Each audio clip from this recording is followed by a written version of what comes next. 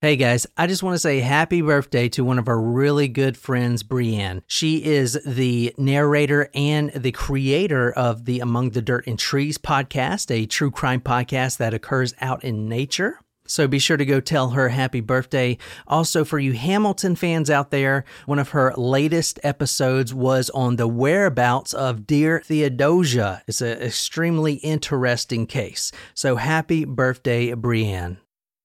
Hey tacos, tonight we're taking a final look into the George Steiny Jr. case to see whether or not he should be fully exonerated by the state of South Carolina. It's important to note that the time period in which he was tried and convicted was so different than of today's in many ways. And because of this, we must view this case through the lens of history and not hate, learning from and correcting our mistakes instead of dwelling on them. Also, let's not forget about the victims Binnicker and Timms and their families who still live with this awful tragedy.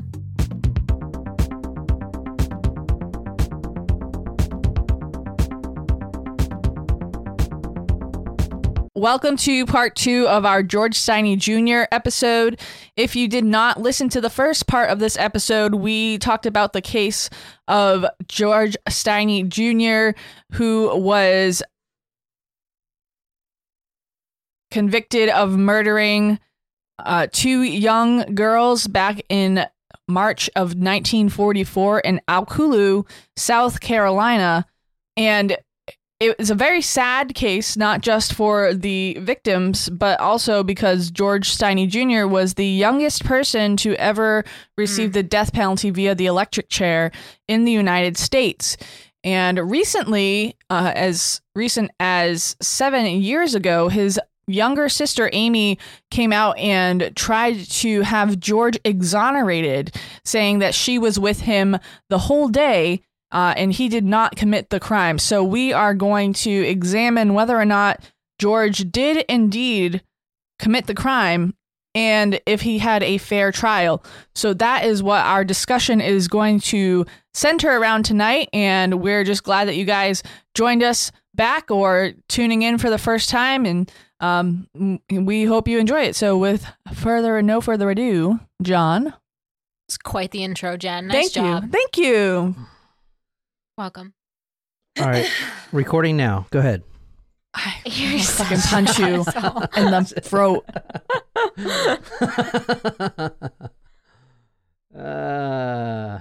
So the case was reopened on January 21st, 2014. A lot of people think that he had nothing to do with it. In fact, the worst mistake he's ever made in his life was saying, "Hey, I saw those girls earlier today." Okay, think about that. The worst mistake he's ever made. It's hard though, because he did confess, but his story changed. It's just hard when you think about. Well, you can't open an old case unless there's new evidence. True. So was there new evidence? That's a good point. Here's the thing. A lot of the evidence is gone and lost to history. Completely lost to history. But, and you have to ask yourself, why was it lost to history? This is Amy Ruffner you're looking at right now. I'll put these photos on talkmurder.com. This was from the 2014 trial. This was George Steiny Jr.'s shadow. 8 years old at the time, younger sister, has just now came out and said, "I was with him the entire day." And you don't forget a day like that. You don't forget a day your brother is hauled off by cops and you never see him again, and then you see him Chris Blue, 83 days later. Mm-hmm. You don't forget that day. So you have the sister, which was 8 years old, saying, "I was there.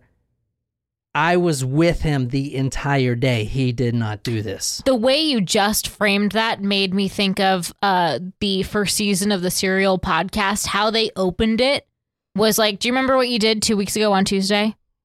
Unless, and it's like, and it talks about, like, just asks you on a specific day, like, where were you? What did you do?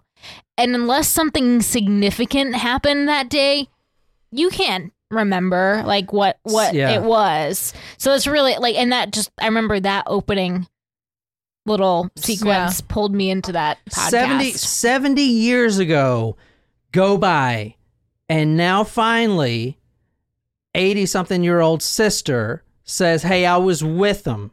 He didn't do that. They actually, and the legal terms of this case is fascinating. If you're into law, you would love this case. Usually in South Carolina, if they want to exonerate someone, and I don't know about other states, I just looked it up for this, they would bring what is called a South Carolina Rule of Criminal Procedure, Form 29B. Okay. This says, hey, based on the evidence, the new evidence, because there's got to be new evidence, and it's got to be filed within a year. So there's new evidence, which was the sister's testimony. Okay, that counts as evidence. But it wasn't within a year. Or She came out last year and said she was with her. So, okay, so it doesn't have to be within the year. Oh, not last event. year, 2013. Okay, so it has to be a year within the new evidence. If she would have came out and now they couldn't open it. Okay. They had to open the case within a year of the new evidence being presented. Thanks. Got it. But they can only use that 29B form if they can compare that new evidence to the old evidence. But guess what? They don't have a murder weapon. They don't even have the confession. Okay? They don't have the written confession where he signed. They don't have anything. Literally, there's like 5 pieces of paper on this case. There's nothing. Like, was there really a written confession that he signed on? Well, no one knows. But you have the deputy, his statement, but they went in with the premise that number one, this case, there's only a defense for George Steiny because the family of the 2 victims, they've died. And really recently, in fact, within 2 or 3 years, the last one that could stand up and say, my daughter, yada, yada, yada, or my sister, was murdered by him, they're dead. So now you have new evidence brought by not just Amy Ruffner, the sister, the younger sister, but also the older sister, who says she wasn't there at the time. She was in the house washing dishes, but she did see the girls pass by, and then she saw George afterward. He had no blood on his clothes and stuff like that. So you have 2 witnesses, even though they're sisters, providing testimony, but you have no one on the other side, if that makes sense. And there's no murder weapon, there's no evidence, there's no confession. So there's no bloody clothes that were buried in the yard. So it's going to be difficult to find someone like him innocent. It feels very hearsay. Yeah, okay. So that's why this case 70 years later. That's why this case is so important, and I'm so sick of seeing all this media, yada yada yada. You got to dive in and do, because you got to set the record straight. You know what I'm saying? So that's what we're going to try to do tonight. Anyway, before we get done, I want you guys to decide to yourselves whether, number 1, he did it or not, and number 2, whether he got a fair trial. And those are 2 different things. Yes. Completely. I mean, he should be innocent if they can't prove him guilty, but that doesn't mean he's innocent of the crime. Killing the 2 girls. Again, very harkens to some of the most popular cases in recent history. Yeah, but on, like I said, January 21st, the case was reopened using a centuries-old technique. They couldn't use the one because there's no evidence, there's nothing, right? Nothing. So they used a centuries-old technique, a law instrument called the writ of coram nobis, which literally translates into, in the Latin word, quote, the errors before us, end quote. So didn't they use that in, they tried to use that in Avery's case, didn't they? Or was it the staircase one? No, I doubt they use it. That's a different writ. Yeah, because you would want to overturn the conviction. They can't overturn the conviction here. What they're trying to do with this writ is saying, it translates to the errors before us. They are trying to rewrite the sentence and say that there's errors here. There's errors in the police reports that were filed, and we need to fix the errors. Oh, I was thinking of habeas corpus. Is that the one where the lawyers were not? Yeah, habeas corpus is what you're thinking of. That's the usual one they use. Okay. But that's usually if they have the person. So Stephen Avery, and that means Something. That's what I think Brendan Dassey was granted. It translates. But then, ultimately, it didn't. It translates to something like to bring the body in front of us or something. So not dead body, but to bring Body the of proof, person. So yeah. the person's got to be still available. This guy's been dead for 70 years. Oh, okay. This is going to be really tough to overturn because the attorneys they have to prove the number one thing is that he had an unfair trial. How many days before he got executed? 83. There you go. So we're going to dive in. That's extremely quick. But did he receive a fair trial? Because as the judge says, they're not just all racist and stuff like that, because she can't see another judge being like that. But the rules are different back then. We're living in the Jim Crow era. That's completely different rules than what we have now. Mm-hmm. That doesn't mean they were doing something wrong. They were just abiding by different rules. Does that make sense? They had, totally different perception. Yeah, that's what I want to bring with this case. However, there's really no records on this case. The murder weapon is in what they call a fluid, okay, which means they don't even know what it is. The autopsy report says a hammer, as y'all read, but it also points to a railroad spike. Which they supposedly pulled out of the mud. The police said it was an iron rod. That's what the police report said. So there's 3 different claims on the murder weapon right there. So that's why they do this, the writ a coram nobis. Anyway, moving on. Let's move on with this thing. Sorry. So this is what Amy Ruffner says. Quote, "My name is Amy L. Ruffner. My maiden name was Amy L. Steiny. I was born in Pinewood, South Carolina. When I was about 4 years old, my family moved to Alculu. Now, she was the sister at the time. She was 8 years old when this happened. Not only does she say that her older brother was innocent, but she also says she was with him the entire day as his shadow. He followed her around everywhere. The first question we need to answer is why now? Why in 2014 do you come now after all the other family are dead that they can't stick up for their story and tell their side of the story? Why in 2014 do you want to come and clear your brother's name? Why? This happened in 1944, okay? When was the Civil Rights enacted? 1964. You couldn't have done it then? Okay, what about the 70s? What about the 80s? The NAACP was formed in 1909. They could have helped you. Why in 2014 are you bringing it now? Any idea?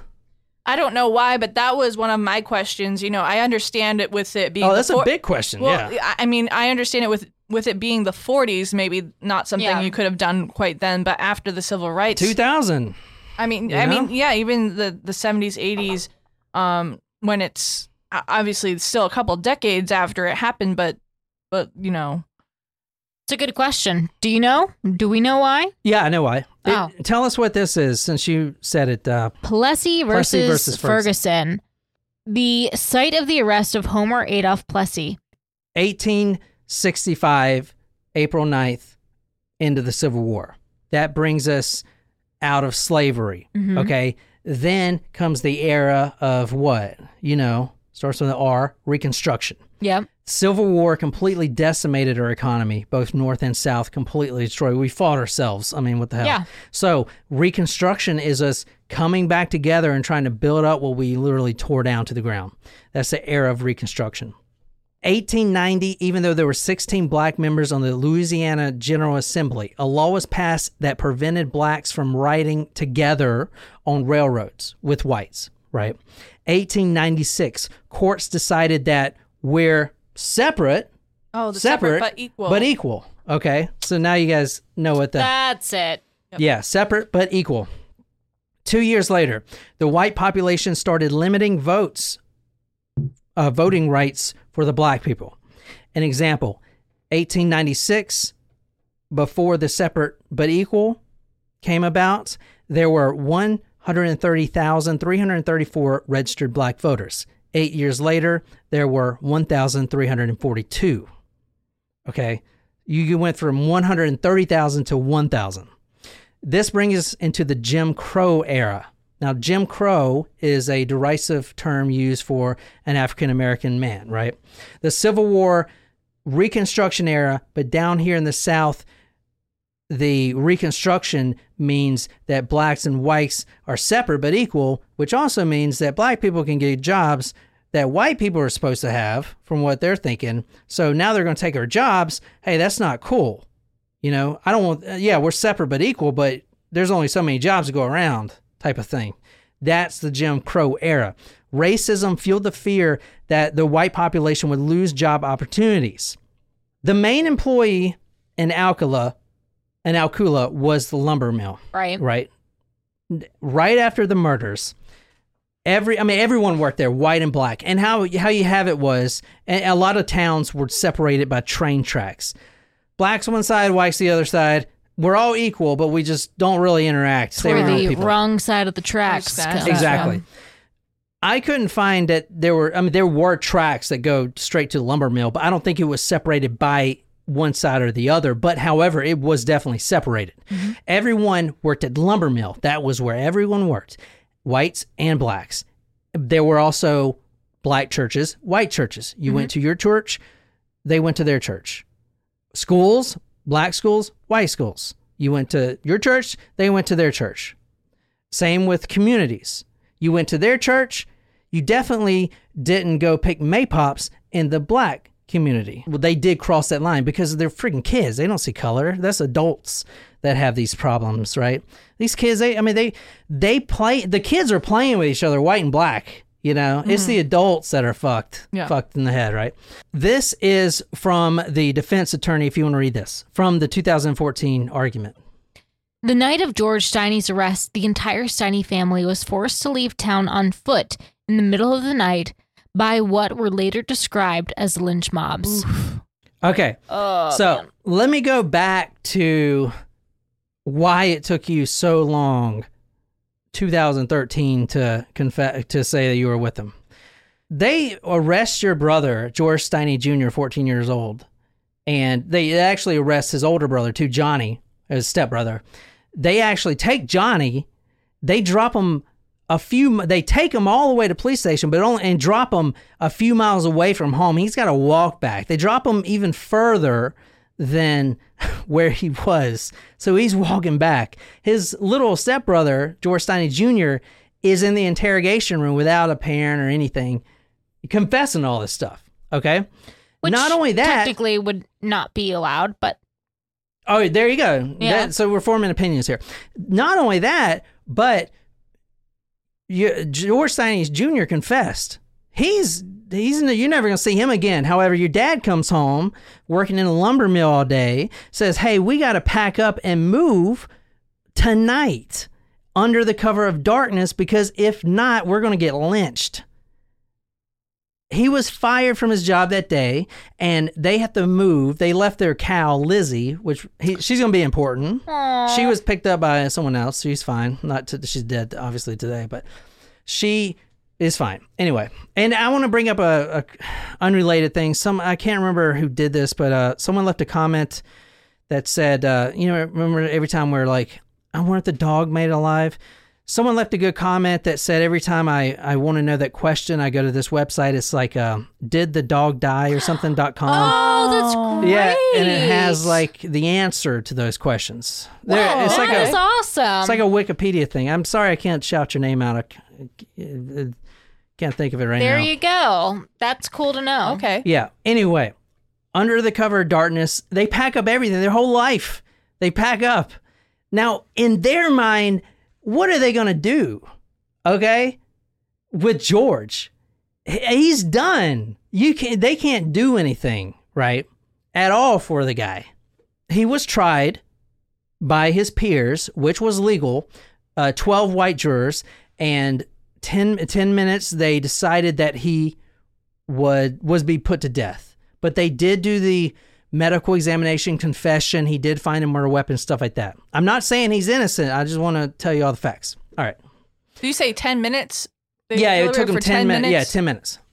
This case is really important to me because, you guys aren't from here, but what is South Carolina? We got Dylan Roof right down the street, right? We can get in a car right now. 10 minutes. We're at the old market where Africans used to come over on ships and be sold. Okay, so the way the judge put it, it's not because this was the times back then. Okay, it's not if South Carolina was wrong or we did something, egregious or whatever. Is that the right word? Egregious? Yeah, that could be used there. But there is a stain on South Carolina's history. And if there is a stain, meaning he didn't do it, or if he didn't get a fair trial, we need to try to remove the stain. It's, you know what I'm saying? That is the goal of this case. And that is why this case is extremely important to me, because I grew up here and we're known for this stuff, man. I mean, you know what I'm saying? Yeah, it's a dark history. Yeah. Yeah. And it's still happening too, you know? Yeah. Just saying. My brother George's job was to take the cow out to graze after school, and I always went with him. He called me his shadow. One day after school, while my brother and I were sitting on the tracks while the cow was grazed, we saw two white girls pushing their bicycle. When they got closer to where they were stopped and asked us, did we know where they could find some maypops? We said no, and they went on about their business. It was strange to see them in our area because white people stayed on their side of Alkaloo, and we knew our place. After they left, we saw Mrs. Daisy looking out of her window, so we waved to her and left to take the cow home. At home, I ran the water in the tub. The cow finished drinking water. My brother put the cow in the shed, and we went in the house to eat and started our schoolwork. Yeah, so that is what she's bringing forth. So the goal of this episode is to try to see if she is accurate about that, because it is 70 years ago. You can't tell me an 8-year-old will remember so specifically 70 years ago. So you want to reverse a conviction based on a memory that is 70 years old, because she is the only one that can prove him innocent. Is her in her testimony. That's what I'm trying to say. Because they don't find another killer. Okay, it's either if he did it or didn't, and we got to decide stuff like what we're going to talk about. Go back to the wounds. Those are pretty powerful wounds. Yes. You know, stuff like that. Like, can a 95-pound 14-year-old deliver those types of wounds? Where would he even get a hammer or a murder weapon? He's not bringing that crap around with him. He would have to just find it. A railroad spike is not something that is light either. Exactly. Plus, there's no drag marks. Did he carry both the girls over there? How would he even do this? Because his family, his mom's so strict. His only chore when he gets home from school is to let the cow graze, and that's within seeing distance of the house. So when would he have time to do this? You know what I'm saying? Plus, as we'll talk about, he admits that he didn't do it, and that he just told them what they wanted to hear because they made him tell them what they want to hear, type of thing. Mm-hmm. And he is kind of sad, actually. If he did not do it, his cellmate at the time, his name was Johnny, which is not related to the other Johnny. His cellmate was reading a magazine, and he's already got his death sentence. George Steiny Jr.'s got his death sentence. He was reading a magazine, and a page said something like, what's your future going to be? It's like one of those kind of make whoever you want to be. And then George Steiny Jr. looks over and says, gee, I don't have a future. Oh my God. So that's pretty bad. It's so anyway, it's not to, I don't know. That's what I want to talk about in this episode. We're going to lay out everything, and we're going to make a decision whether he did it or whether he didn't do it, and whether he got a fair trial.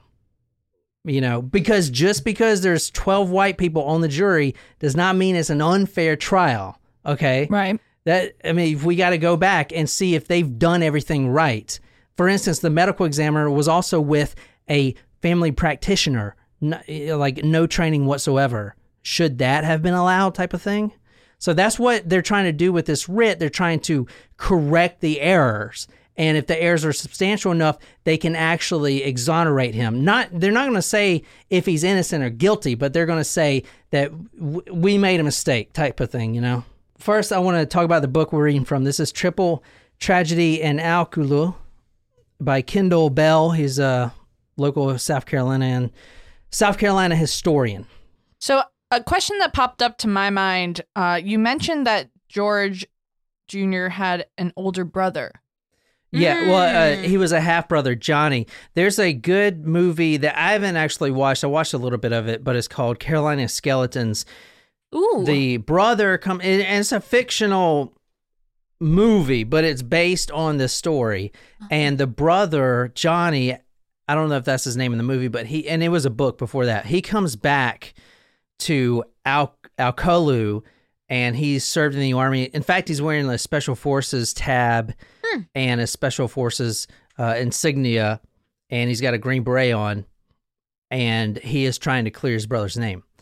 If you were asking if the brother had anything to do with it, I mean, go ahead and ask your question. Yeah, Sorry. that was my question, is to see if maybe if the brother could have been connected in any way. Yeah, that's what I thought too, but as you'll see, that's most likely not the case.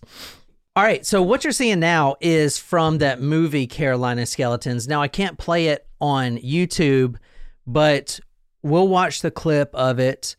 Obviously, is that from the movie? This is from the movie, but it shows him getting executed, and it's terrifying. We don't want to watch it. It's fine. Yeah, it's fine. Okay, all right. Well, let's move on then. I'll put the link on talkmurder.com for the video. Oh, God, yeah. And you can at least see how it was, because they didn't, even stuff like what they would usually do if someone was small, like a small man, they would put books under his butt to lift him up and stuff like that. They didn't do anything for this kid. So this is what the judge says, Judge Mullen, and I just want to say this. Obviously, she's actually a new judge, and she's the one that is ultimately going to rule whether this should be expunged or not. I've looked at it, and I don't see that there would be any evidence that Frank McLeod, the solicitor at the time, did anything other than what he was supposed to do and sworn to do. As a judge, I find it very hard to believe that another judge, sitting in this capacity, that had a long learned record and sitting on the bench, would do anything improper. I think my focus is more on what the defense attorney did or did not do, possibly to a lack of experience, and certainly given the political climate and cultural climate during the time. Yeah, so there are probably a lot of racist KKK members, especially there, but what she's trying to say is not everyone is, and Or was. even if this was a cover-up, which you guys will see, it may have been, the judge may not even have known about it. You know, the prosecutor, the defense attorney, he may have been racist, but, you know, at the end of the day, he would never want to see an innocent boy, 14-year-old, put to death. You know what I'm saying? Just because there's a few bad apples doesn't mean everyone is bad. That's what she was trying to say. Well, and the judge really only knows what the prosecution and defense team brings forward, right? What they what's disclosed in the case. Yeah, but the judge, yeah, exactly. So the judge, if the sheriff says, "Hey, judge, listen, this guy confessed. I found the murder weapon." What's the judge supposed to do? Say, are you lying about this? Yeah. I mean, you know, he's going to take him at his word, and then that's just how it is. Before we get to who done it or did he do it, let's talk about some of the letters that started to pour in, begging the governor for clemency, or at least for life in prison sentence for George Steiny Jr. Now, these are This is back in the 40s. Yeah, thousands of letters came in. And remember, a lot of our boys are overseas, and a lot of those boys are white and black together, because we all have to join in for the war effort. But thousands of letters came in begging for clemency, and it was obviously never granted. One of the letters reads, from H.L. Bailey, who was a soldier stationed in Europe at the time. I'm going to read this verbatim. It says, quote, "I am a white Southern boy. I've been in the Army long enough to know what the Negro boys are losing their lives for this country, and I surely think they should have the same treatment as the whites are getting. If not, what in the world are we fighting for?" End quote. And if you've ever been in the armed services, you learn really quick that you can't be racist, because you have all kinds of colors serving by you. Another letter from a Sunday school teacher reads the following, Quote, just as sure as this child is electrocuted, this deed will be looked back upon with the shame and remorse in later years by the citizens of South Carolina, and the finger of scorn will be pointed at us by other states, end quote. Now it's not just the black population sending these letters. In fact, it's mostly the white population sending these letters because they know a tragedy when they see it. All right, back to the story. George Steiny Jr. was at the house. The younger brother, Charles, which also testified. A younger sister, Amy, which is the one we've been hearing from. She was 8 years old. And the older brother, half-brother, Johnny, stopped by before leaving for the Army that weekend. George Steiny Jr. and Amy, they returned from school and they started their chores. This family, the Steinis, did not own a vehicle. George Steiny Jr. was supposed to watch over his little sister, and she was considered his, quote, shadow. Okay, around 3:30 p.m., George Steiny and Amy went to take Lizzie the cow down Green Hill Church Road, the road that you guys saw on Google Earth. They were sitting on the railroad tracks watching Lizzie Watching Lizzie graze when the girls approached. They said, do you know where we can pick some maypops? They said no. They were in shock because they never seen two white girls. They never seen them in their life, actually, because this was segregated. They went to their own school. Got it. Even though they were same age. But they're like in the wrong part of the town, kind of thing. The white girls were. Exactly. And so they told them they didn't know. Now, what you're seeing now on the screen, I'll put all these documents on talkmurder.com. This is the actual search, what happened, the document of, okay, we searched, we found the bodies, this, that, and the other. And who you're seeing now is Lonnie Randolph Jr. He is one of the family members. He is posing with a Sonia Edie Williamson, and at the dedication of George Steiny Jr.'s memorial. This is in Alcolu. The reason I'm showing you this photo is because here is where we take a drastic turn with this case. At some point, we know from the words of a lady at the time, her name was Amelia Burke. Okay, she was an adult. She was watching her 3-year-old grandson at the time. We know that somewhere along the way of these girls going to pick maypops, they stopped by the house. That is a fact. Stop by the Steiny's house? No, stop by Burke's house. Okay. This lady Burke's house. She's washing the dishes. She says, I can't go with you guys because I'm watching my 3-year-old grandson. That would turn out to be the worst mistake she's ever made in her life. She has a 26-year-old son who was also at the house. Now, none of this has been proven, but it's pretty damning if you look at the evidence from what I'm going to present. And the ancestry timeline is kind of hard with this family because they're kind of spread out. This is a wealthy white family that has ties to the lumber mill right there in town. Okay. Amelia's 26-year-old son, Wayne, was at the house. And the stories kind of differ here. Either he offered the girls a ride in the lumber truck or he didn't. However, Amy Ruffner, the sister of George Steiny, when they're sitting on the tracks, remember they were there the entire day, when the girls pass by going east, after they pass, a lumber truck does pass, and most likely it was Wayne, the 26-year-old son of Amelia Burke. Now, the Burke family is a prominent white wealthy family in the area.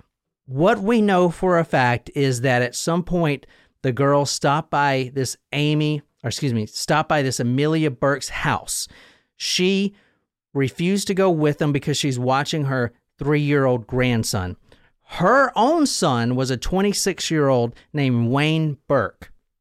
He either took the girls or drove by And this is 70 years ago, so recollection, you know what I'm saying? But Amy does claim that she saw a lumber truck drive by after the girls left from them. So wouldn't Going it in the same direction. Going as in the same girls? direction. So wouldn't it make sense? Because didn't she say she saw them walking past? That one was on the bike and the other one wasn't, or is that you saying that one was on the bike and the other one wasn't? One was on the they were both pushing the bikes. They're But both pushing the what I bike. want to say is, and we're going to get to the bike in detail because I don't know if you guys remember, but the wheel was completely detached from the bike. Yes. Okay.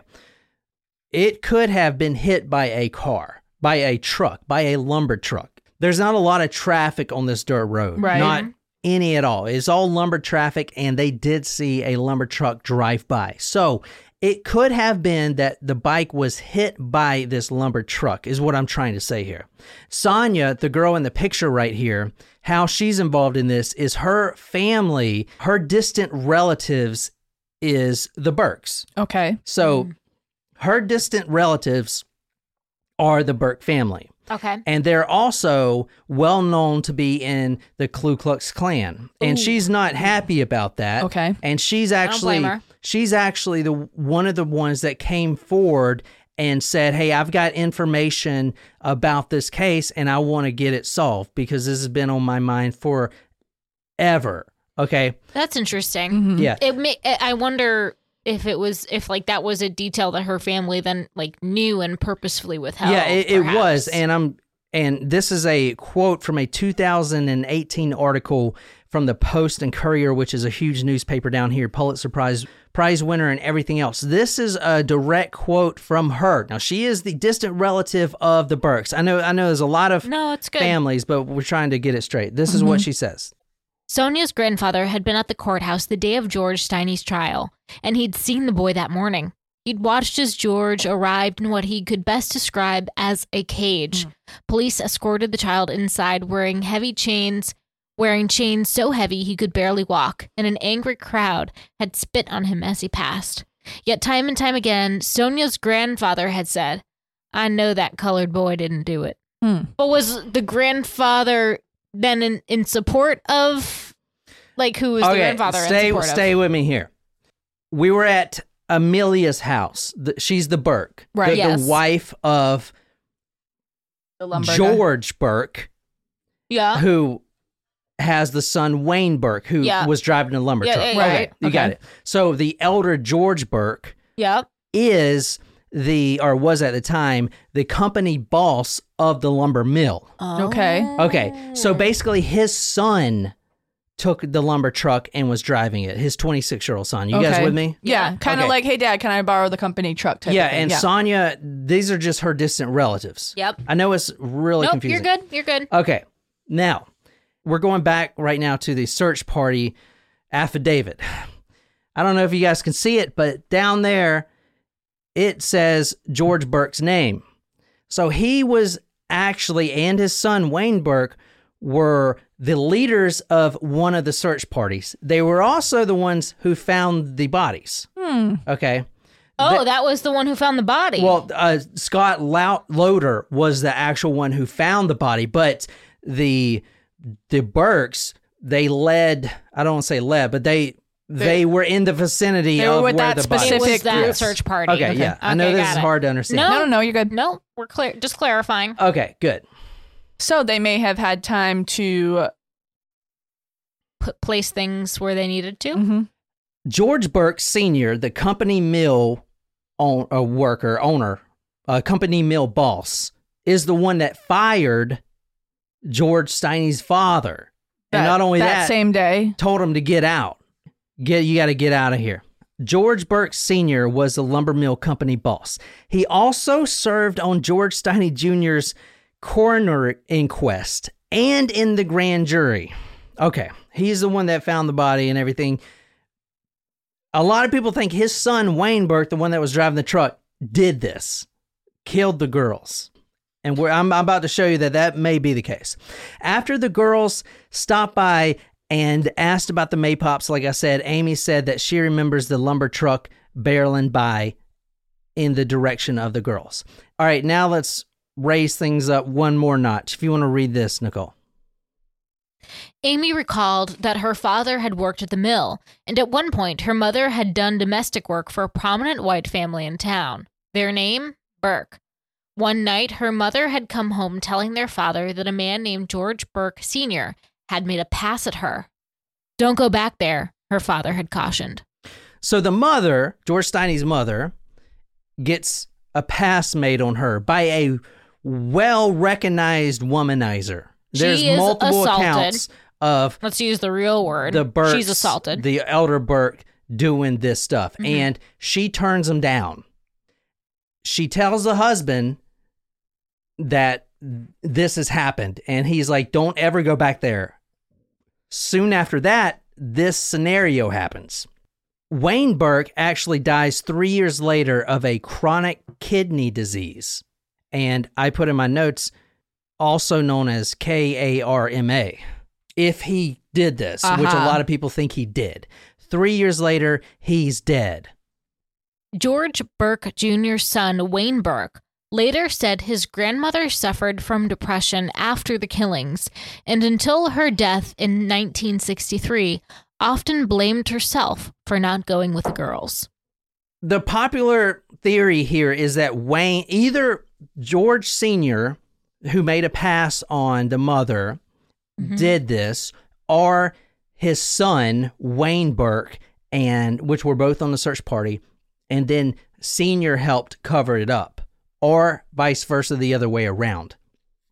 And I'm going to present some evidence that goes along with that theory. Now, this is not proven, okay, but it is quite possible because, as you'll see in a second, George Steiny Jr. didn't do this at all. I mean, there's like literally no way he did this, okay? I mean, and I'm going to show you that here in a second. But let's look at the evidence first, and then we'll go from there. This isn't the exact bicycle what you're looking at now because there's no picture of what she was riding. But this is a bicycle from the 1940s. This is what you're looking at now is the Ward's Hawthorne Skip Tooth Balloon Tire 26-inch bicycle. Quite the This name. is from the 1940s. This is the everyday bicycle. This is the Mongoose that you buy at Walmart. This is what Like a all the cruiser. kids have. Yeah. Okay. Now, what do you notice about the front wheel? Because when the bodies were found, the front wheel was completely detached, and a lot of people have claimed that it was not only detached, but it was completely bent. And then the front wheel was placed on her body. What they're trying to say is George Steiny Jr. pulled the bike as he was trying to steal it or something, and the tire popped off. But if you look at the wheel, it's not a quick release wheel. No, it's bracketed in there. That's what I'm saying.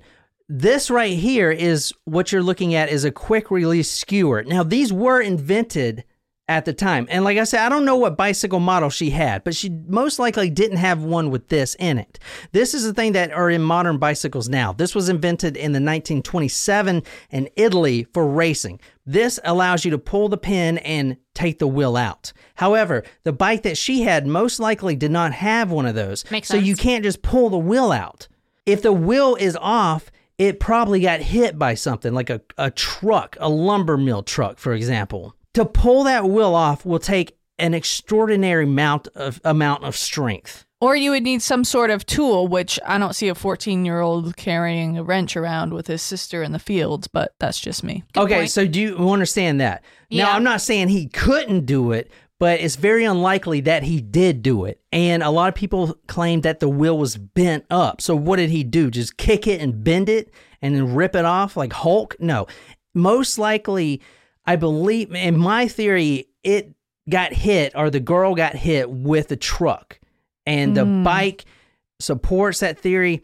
And I believe it was Beneker, the 11-year-old, because as you read yesterday, the back of her skull was, quote, a mass of shattered, crushed yeah. bones. Okay, that seems, to me, that fits the theory of a big-ass lumber truck barreling down on you. Run That's over. just me. Okay. Yeah. Well, I mean, also, if he was trying to steal the bike, why would you take a bike and get rid of the front wheel? Okay, so I can't Good prove point. I can't prove that the bike didn't have a quick release or anything because I've looked it up. I cannot find a bike model anywhere. But that is most likely that bike was not pulled off by George Steiny Jr. And most likely the bike was intact before they were murdered. Okay? It didn't just fall off because those things were built to last. Yeah. All right. Let's move on from the bike and go to the bloody clothes that were found in his house.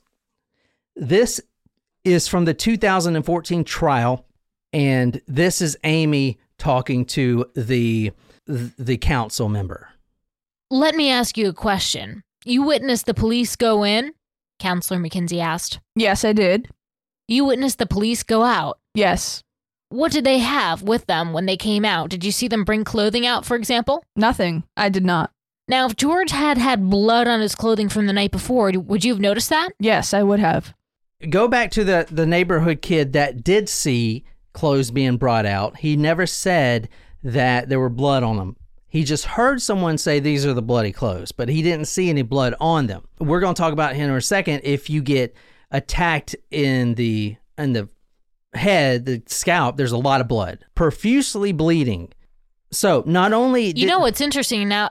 Sorry, I didn't mean to interrupt your train of thought, but we were talking about a lot of blood yesterday, and it rained. So if something did happen in the road, right? If someone was hit by a car, the rain could have washed it away. Yeah, because they were found in like a shallow puddle. Well, now here's the thing: if it was a car accident, it quickly became something else, right? Because someone may have hit that one girl, but then what about the other girl? To demolish the other girl, they both had cuts on their face. Now, they could have got ran over and rolled under the tire or something. I don't know. But only their head and have no marks anywhere else. Yeah. So the only way I could see that happening is if one of the girls was riding on the back spokes of the bike, standing up on the back where the other girl is pedaling, or riding on the front on the handle wheels.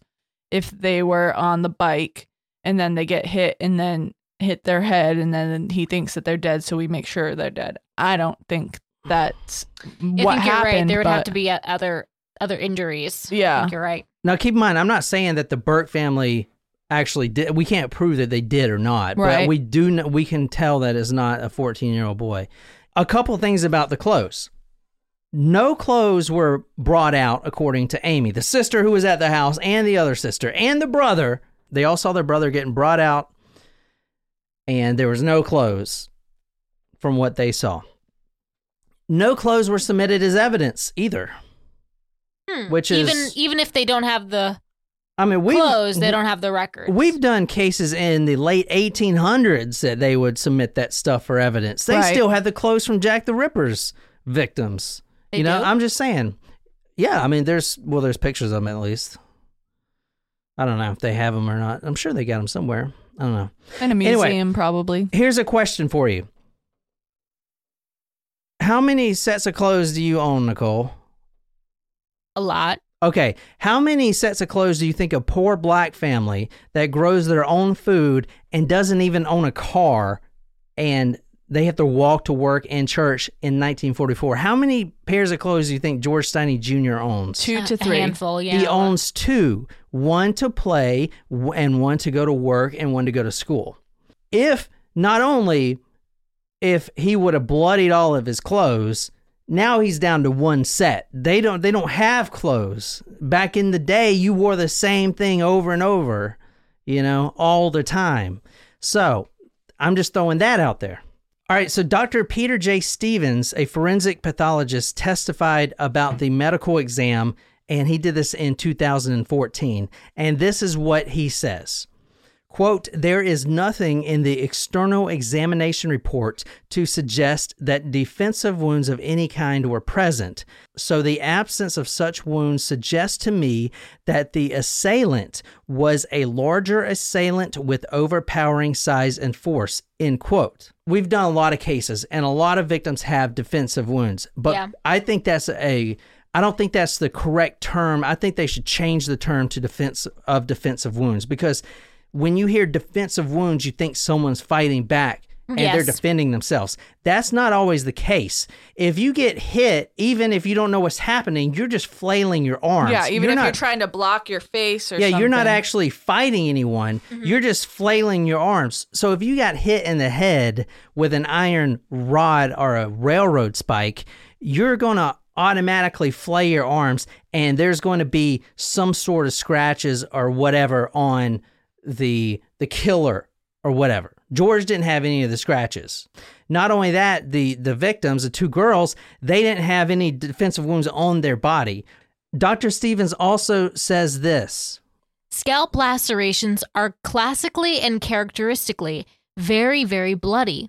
When there is a laceration, or especially if there is enough laceration to cause fragmentation of the underlying bone, these are going to bleed profusely.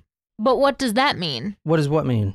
So he's saying, like, okay, they're going to bleed profusely. So but there was an absence of blood at the scene, remember? There's an absence of blood. So what does that tell us if there was an absence of blood and he's saying this is what we should have seen? Okay, so that's a really good question. Number one, there should be blood all over George Steiny Jr. if he killed it. Number two, there should be blood all over the scene. There wasn't. Which means they were moved. Which means the bodies were moved. There was no drag marks that they saw. There was no brush or anything, so they were most likely carried. Yes. So let's say if you hit a girl, and even if it's an accident, but then you really kill the other one with a lumber truck, there's plenty of room back there to throw a couple bodies while you go and kind of figure out where you're going to put them. Yeah. What I forgot to mention is the bodies were also found on the property line of the Burks. Oh, yeah, so that's another one. I don't know why I didn't mention that. I'm not saying that he did it, but I mean, stacking up against him. It's a compelling argument. The mother suffered from intense depression after this. So if your husband or your son, if you're the mother and your husband or son did something like this, even if they didn't say, "Hey, I did this," you know that's your significant other and your baby boy. You know. And if mother is depressed because of this, something happened. Yep.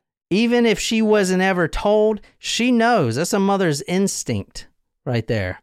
And she suffered from depression. A lot of people suffered from depression after this. Well, it's interesting, too, when you think about it. Even if she didn't, even if she's feeling guilt for not going with them, that you can see, you can say, okay, even if Wayne didn't do it, having some sort of guilt over not going with the girls. But the fact that he knew where the girls were going, if he was home and overheard them saying to mom, "Hey, we're going to the Maypop fields, will you come?" She's like, no, I can't. And then, Wayne overhears it and is like, oh, well.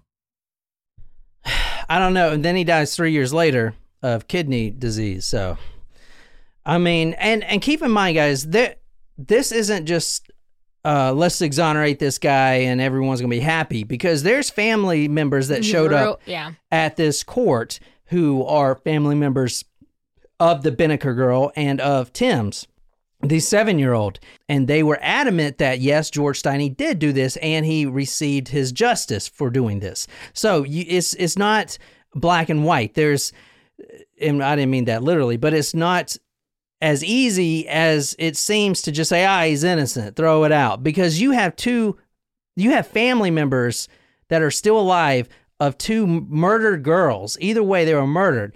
There's no justice for them, and the only justice they hold on to is the fact that someone was killed for this crime. And they do believe it was him.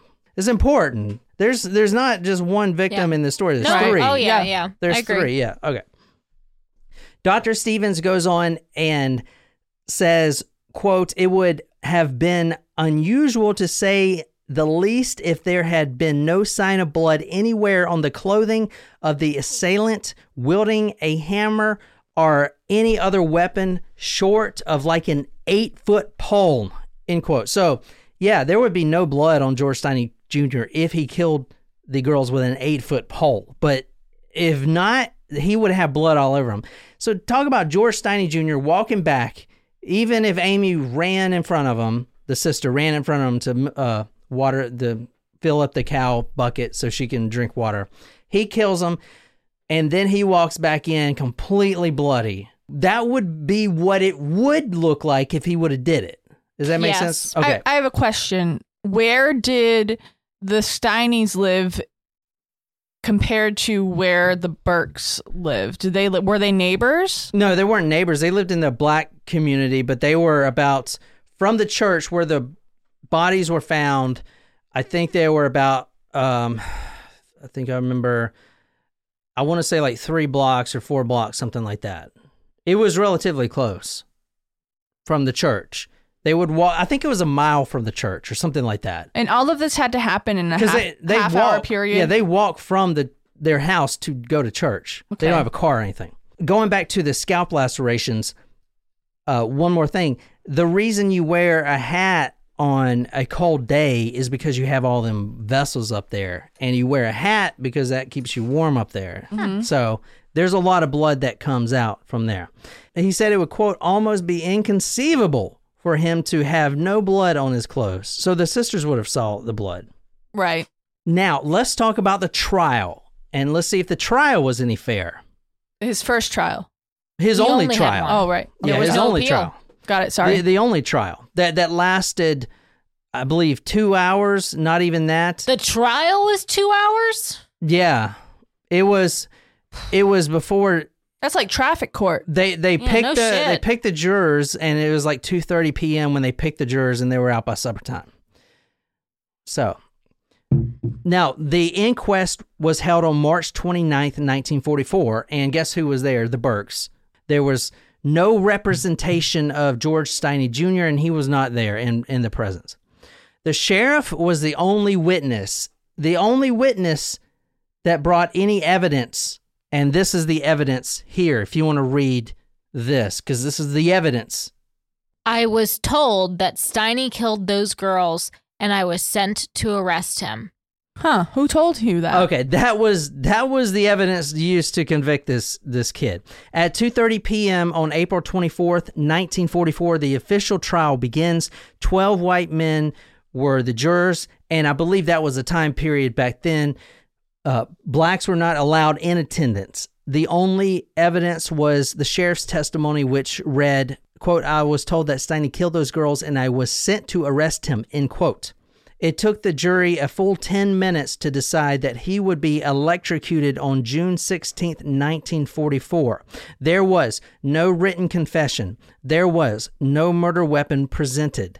The state appointed a 31-year-old tax attorney as his defense lawyer. His name was Charles Plowden. He believed that even after the fact that there was no reason even to order George Steiny Jr. a psych evaluation. In fact, he only spent the afternoon with the boy. And if you get sent to death row or whatever, you know, your lawyer is going to have constant communication with not only you and your family. There was none of that with this guy. Sorry, can you repeat what date the trial was? The trial was April 24th, 1944. So literally a month later. A month and a half, yeah. Yeah, 83 days later, he was electrocuted. Right, but a month later after the event happened, you're telling me that they did not save the murder weapon for an upcoming trial for 30 days? No, they didn't have it. Well, they don't know what the murder weapon is.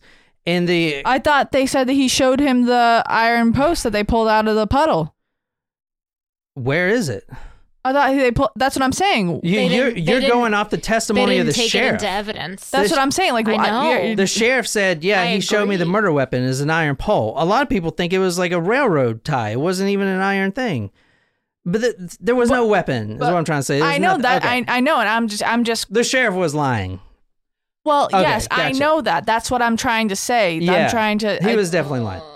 His defense attorney, Charles Plowden, did not cross-examine any of the state's witnesses. In fact, he was trying to be a politician, and if you're a politician in the Jim Crow era, you ain't going to get very far if you're representing you know what I'm saying. The family was not allowed to visit, the family was not allowed to visit or attend the trial. The family was not even allowed in the town anymore. The family was kicked out of the town. Okay. Much less going to trial. Are you kidding me? You'd think that they would want to question the family after he came home, and they would want some sort of testimony. They didn't do shit. Well, here's the thing, like, and I agree with the family. There's literally nothing we can do for him. Yeah, he's our son, but if we go back there, we're going to get lynched. You know, it's like, well, we lost one.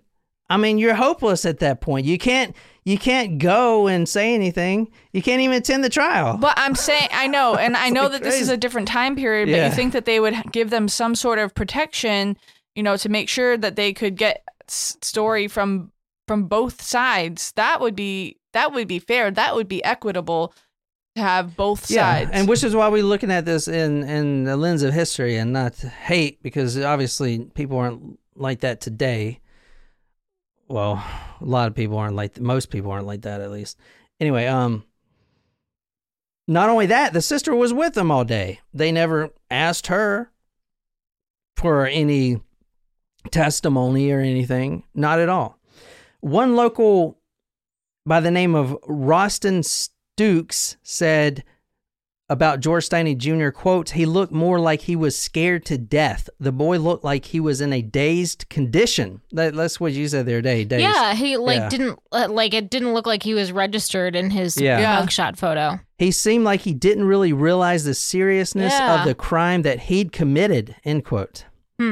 Plowden probably just had no idea why the fuck he was there. Yeah. Well, he kept saying, he told his mom and he told his cellmate, and he went on record as much as he could. He not only did he say, "I didn't do it," he said, quote, "Why are they trying to put me to death for something I didn't do?" So he was going through the almost asking, like, why are they doing this to me? It was not like, I didn't do it. It was more like, why are they doing this to me? Kind of thing. His attorney Plowden never followed up with him or his client after the trial. It was like he didn't even, that was good. A long day. Now I can go home and forget about it completely. If you want to read this. And this is from the book Triple Tragedy in Alcula. Had Plowden filed a one-sentence notice of appeal, the execution would have been automatically stayed until it could be appealed to the Supreme Court. Since he did not, Steiny was then left without legal representations. So it's pretty tragic. So obviously he didn't do it, number one. And then what I'm also not going to talk about, because I don't want it to be too long, is there was an expert for false confessions that came in. And she made some really good points, like how a kid, 14, is impressionable. And especially at the time, like, let's say if you get stopped by a cop, you're automatically going to give that cop some sort of respect subconsciously.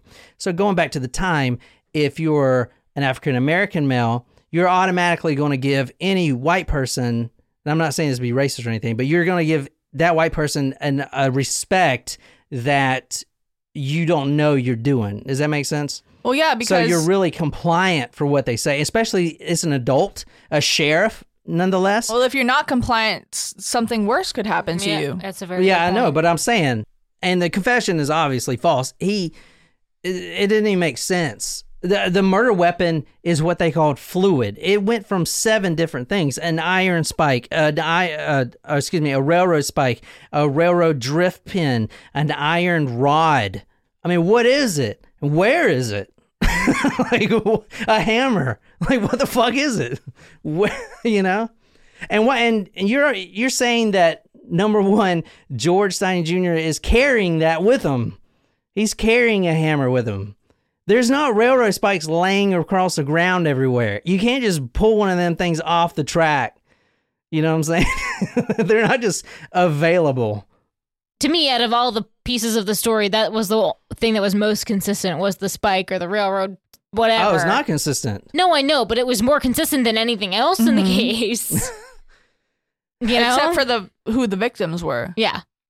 Now he's finally got a proper burial, but as I said earlier in the episode, they initially buried him in an unmarked grave at Calvary Baptist Church because they actually feared the KKK would dig him up, and they're probably accurate on that point. All right, so this is from the New York Times, if you want to read this. South Carolina judge vacates the conviction of George Steiny in 1944 execution. Oh, good.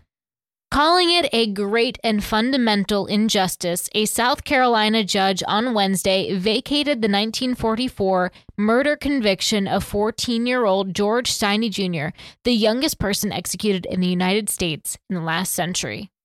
Judge Carmen T. Mullen of the Circuit Court did not rule that the conviction of Mr. Steiny for the murder of 2 white girls in the town of Alculu was wrong on the merits. She did find, however, that the prosecution had failed in numerous ways to safeguard the constitutional rights of Mr. Steiny, who was black, from the time he was taken into custody until his death by electrocution. I think she did a good job. That's her right there. Yeah, props to how she handled it. Because, number one, she didn't say that he's innocent. Right. Because, and if you read her 30-page disposition on it, which I'll put on talkmore.com, she put a lot of time in it, and she couldn't, under any good conscience, say that he's innocent simply because there's not enough evidence, right? Unfortunately. There's no evidence to point to who the killer was. But we can definitely say, without a doubt, that he was not given due process at all. He was literally railroaded. Yeah. And basically the court system and South Carolina failed him. And we do look on shame of that, like that one letter said from that Sunday school teacher, because it is shame. It's embarrassing. For me, it's embarrassing.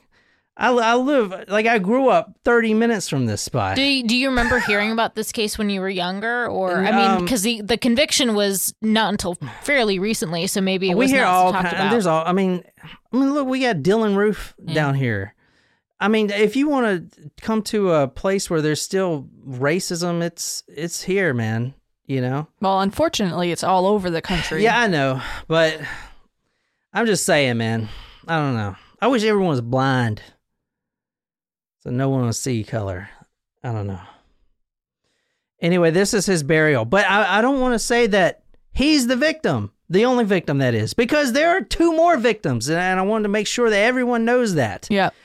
Because their family still believe that he did it. So it is still an injustice. There's 3, no matter what happened, we don't know what happened. Maybe the Burke guy ran him over by accident. Maybe he wasn't involved at all. Maybe he wasn't involved at all. Maybe it was something completely different. Who knows, man? And no one knows what happened, but we do know this case would get thrown out because it's not without a reasonable doubt. I mean, there's plenty of reasonable doubt in this case. Right. Going from everything. You know, this case would never even make it to court. Sure hope not. If it was today. But anyway, so there are 3 victims of this case, and like the book said, Triple Tragedy in Alcolu. Check that book out. It's really good if you want to know more about this case. But I think the family is happy as far as the Steiny family. I mean, I wish...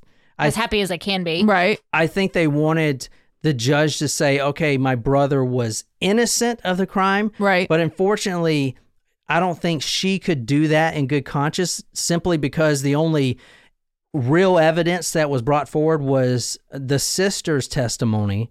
And there are other family members that think otherwise. And we read some of those. Yep. Mm-hmm. But what we do know for certain is that 3 children died in South Carolina, and no matter what happened, it was a tragedy. Yeah, for sure. And I think now that after the exoneration, no matter what your stance is on everything, I think South Carolina at least went back and recognized, okay, this was bad. This was not a good point in our history, and we have currently tried our best not to rewrite history, but to put a little edit in there and say, we screwed up. This is what we did wrong. Let's not do this again, right. Type of thing. Yeah. That's what I'd like, at least me, I'd like to think that, because I live here, man. I don't want to think I live in a racist state, but, you know. Anyway, that's the story of George Steiny Jr. Any questions?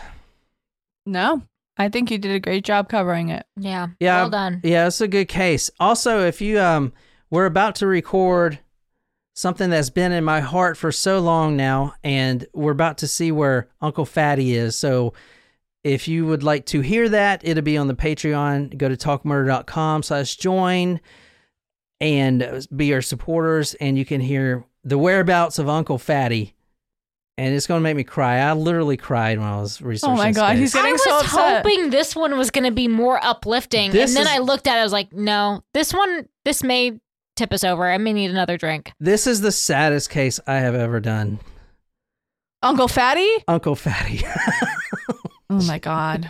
I don't know. It's I hard have to a- top after the one we just covered. but I have a propensity for animals, Yeah. Anyway, He's getting all choked up. Oh. so if you like this story and you think I did a pretty decent job covering the George Steiny Jr. case, go to talkmore.com, leave me a comment. I read all those on the post, the George Steiny post, and also go to YouTube where you stream this live for you guys and become our new Talkos or Taco Nachos or Small Tacos and Supremos. Talkmore.com/join. My name is John, here with Jen and Nicole. Until next time, good night, you lovely, lovely people.